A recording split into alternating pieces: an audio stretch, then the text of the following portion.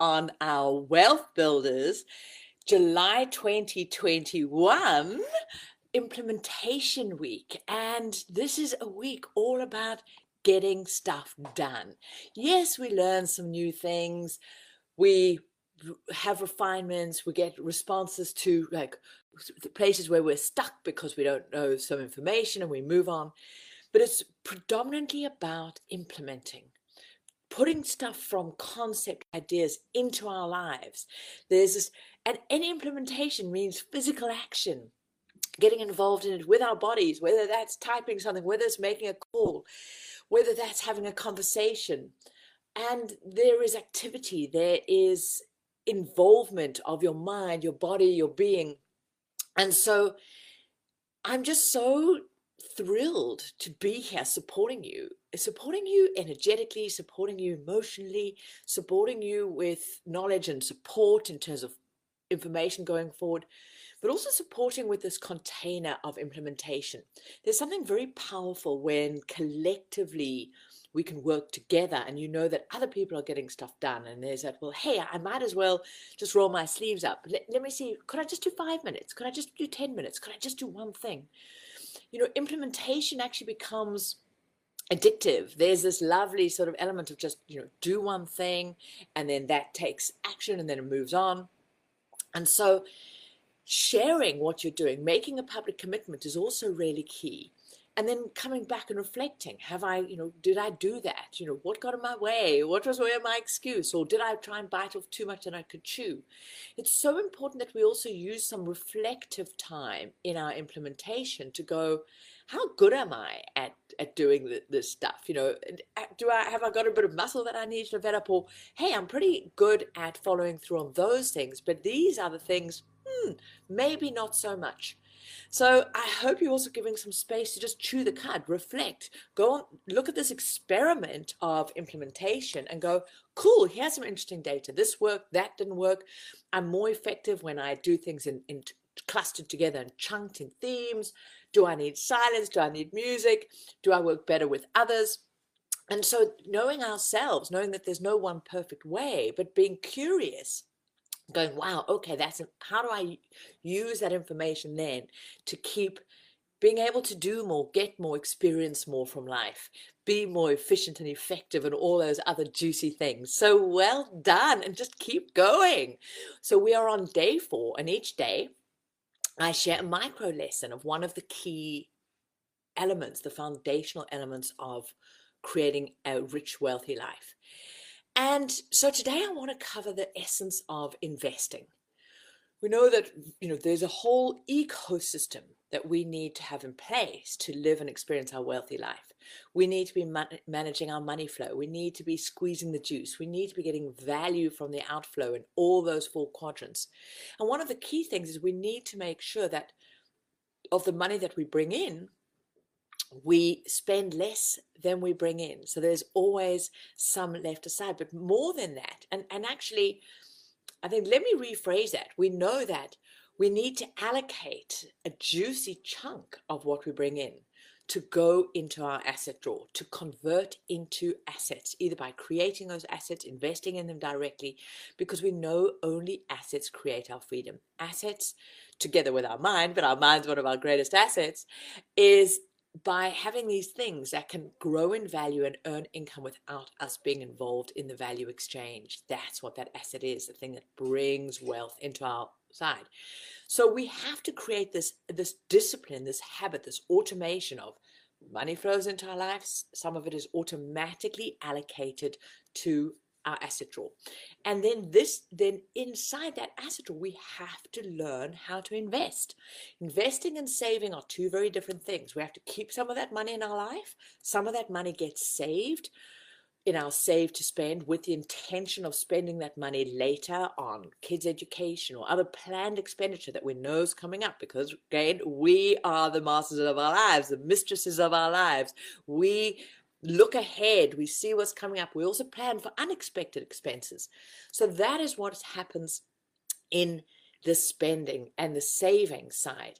But investing is completely different. Investing is this activity of when we convert some of that money into these assets that can go and grow in value, the assets that can then work for us. And these are the things that expand our wealth. They create our net worth, our wealth generating net worth. And there's some real key elements around this. And the most important thing is I really want to stress and over, boring is beautiful. We've got to ensure that the base of our investing habit is automated, it's simple, and we just do it over and over and over and over again. So often we can get caught up into thinking, if I overcomplicate, if I add more, if I do a very sophisticated strategy, then I'll grow my assets faster, then I will get better returns. But the reality is, if we don't have that solid foundation of boring and beautiful, that we don't have these fundamental elements in our lives sussed and implemented, anything else that we try and build on top of that is going to be wasted. These are truly the foundations of your wealth. They're the foundations that keep the walls strong. And so this foundational investing, the key thing is we have to automate it, and we must put it on autopilot, because one of the most important principles of investing is consistency, is that we consistently are contributing invest in a range, a portfolio of investments on this drip feed basis.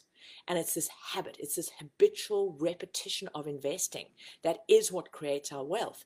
It is so important, it's so foundational. It's foundational for our emotional side, our behavioral aspect, that we go, okay, no matter what is going on in the world, no matter what's going on in my life, no matter what's going on financially, this is just something that I do. Every week, every month, whatever the routine you put in place, minimum once a month, this is just the habit you do. It's a bit like, do you brush your teeth every day? It just becomes a habit. It doesn't become a question just because you may be having a bad hair day, or the market's crashed, or looting's going on in your country. You still brush your teeth. And so this base consistency of investing has to become such an ingrained habit in your life. Even once you're financially free, as my assets are earning income, some of that gets reinvested. This automatic, autopilot, automated wealth investment plan has to be put in place.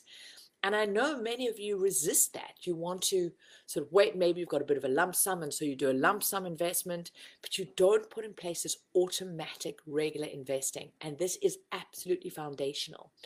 And so behaviorally, as I say, it completely transforms our relationship with money and investing, and knowing that that's just who we are. I am an investor. I have this on. It's just done. That identity piece is huge.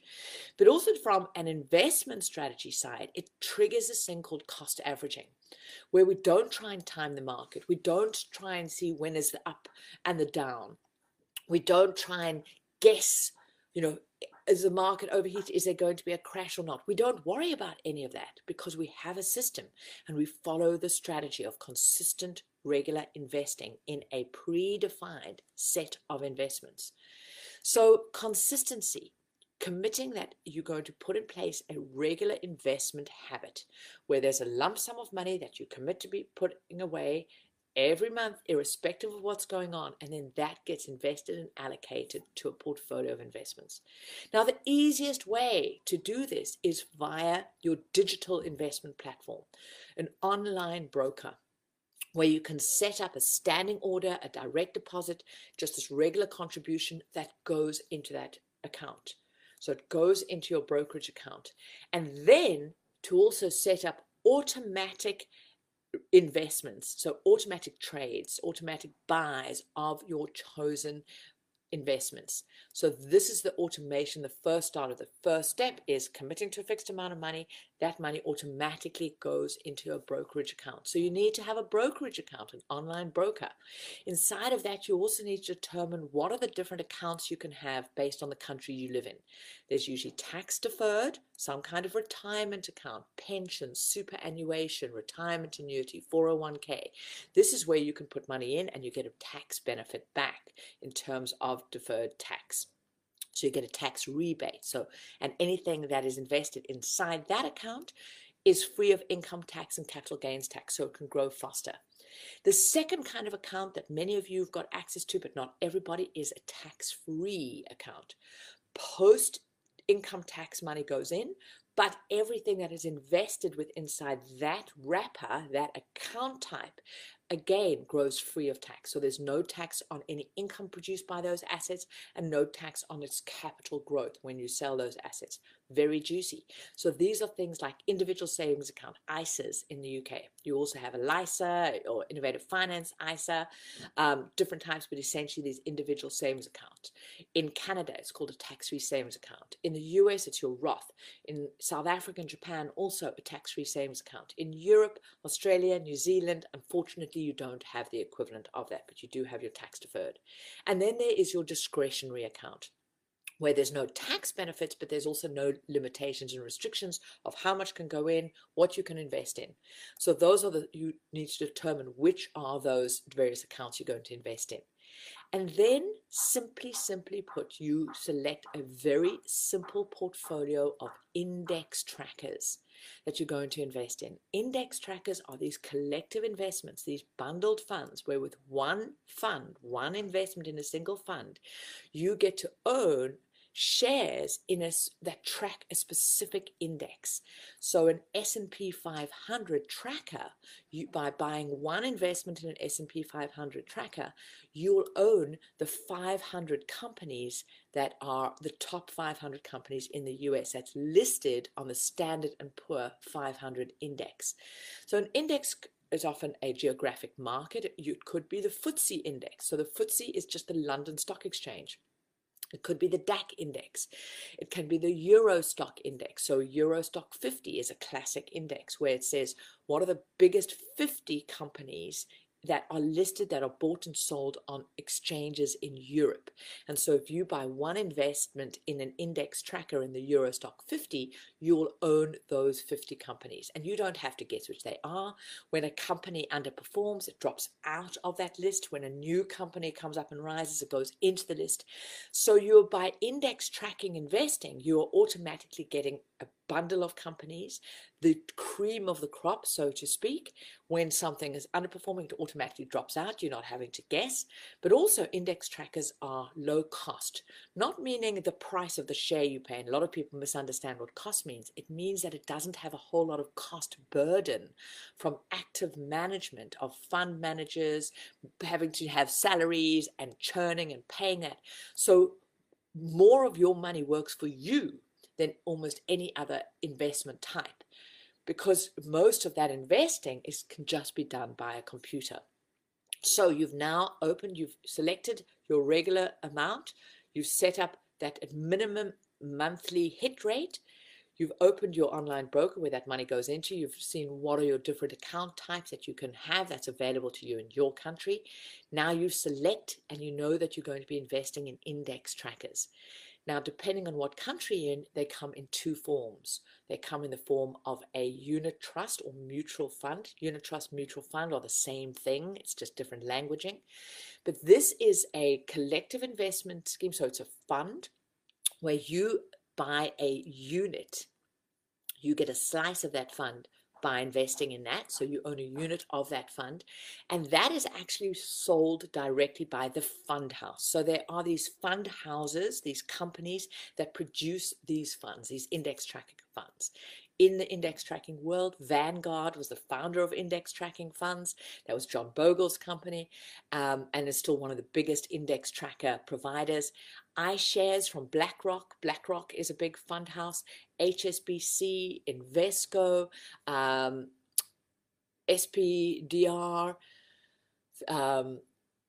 There are numerous big fund houses that produce these index trackers, and then you can buy a slice of it if it's in the unit trust, mutual trust form via your online broker from the fund house.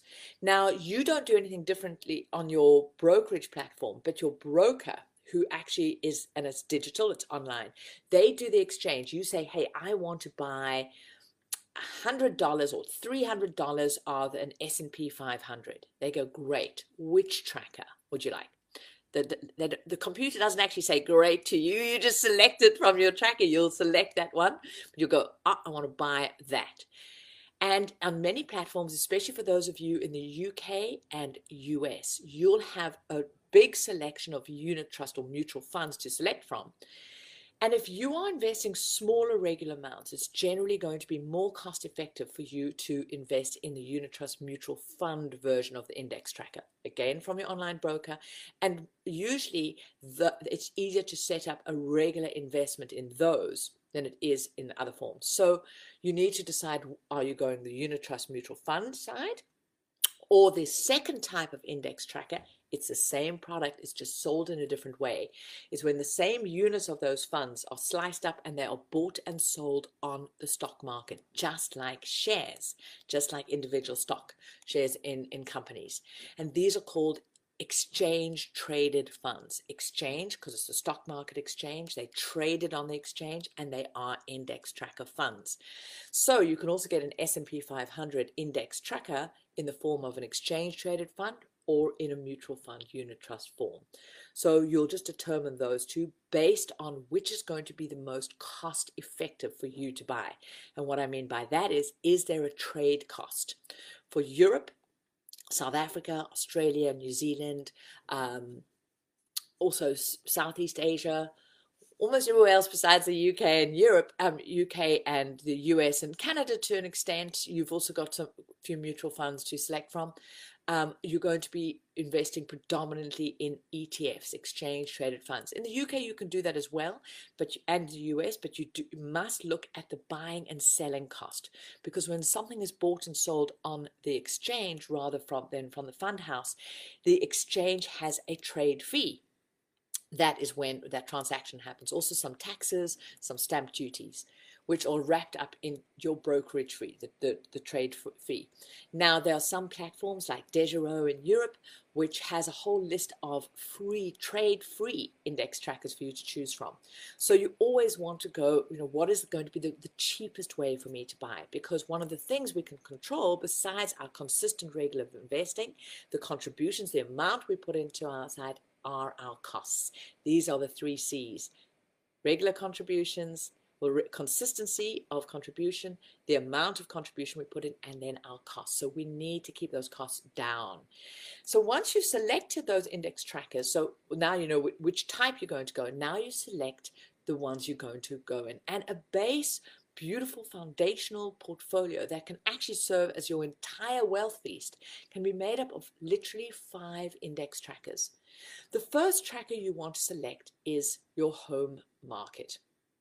And it's important that you're investing in your home market because it brings the currency you live in, the currency you consume in. So you can find an index tracker that tracks your home market. If you're in Europe, your home market would just be the euro, so Euro Stock 50. If you're in the UK, that would be the FTSE All Share or the FTSE 250 or FTSE 100. Any of those, but essentially tracking the FTSE. If you're in the US, that would be the S&P 500, or you could go wider and the Russell 2000, which is 2,000 shares in 2,000 companies, but the S&P 500 is more than good enough. I mean, you own 500 companies from a single investment.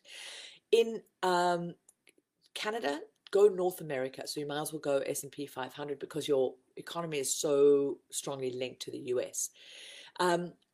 For Middle East and developed world, Far East, so Hong Kong, Singapore, rather go a world developed index than your home markets, because you've got smaller markets. The same for the Australian. For the Australian and New Zealand, you could go the ASX and do that. So ASX is the Australian Stock Exchange.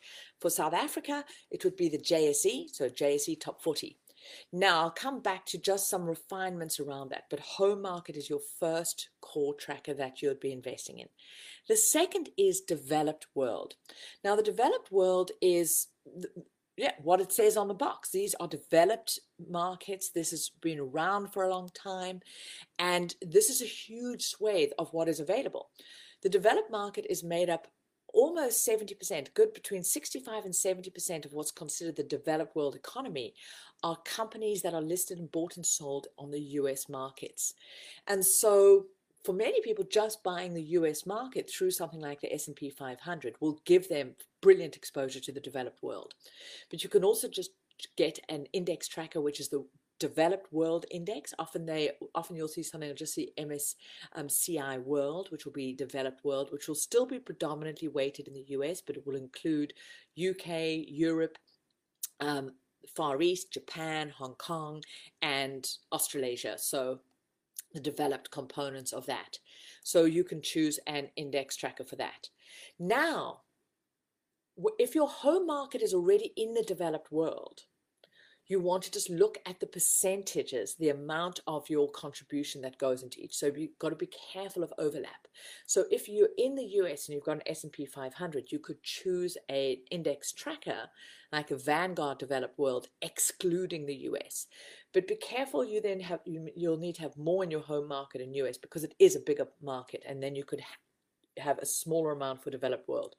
Or if your developed world is, say, Europe or UK or Australia, and you've got the ASX or the FTSE or the Euro stock or even the Hang Seng if you're in Hong Kong, you know that there's a bigger portion of the developed world that you don't yet have covered. So you could then choose either an S&P 500 directly or a developed world excluding your country, or just a developed world index, and make sure you put more high percentage of your regular contribution into that so that you are proportionately balanced around getting exposure to the developed world.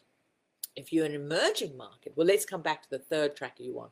You want to have emerging markets. So these are the economies that are still rising. They are growing fast. Emerging markets often are perceived to give a higher return, but they are more volatile. So they go up and down like this. But essentially, you're saying you want to invest in the past and the future and the present, where you're at. And so by emerging markets, you're essentially investing in the future. And so the biggest chunk of emerging market is made up of China. China, the biggest emerging economy, it's still considered emerging, although it's getting more and more and more developed because we're almost swinging from the eagles to the dragons. And so you want to have an emerging market index tracker and know that that will be predominantly weighted in China.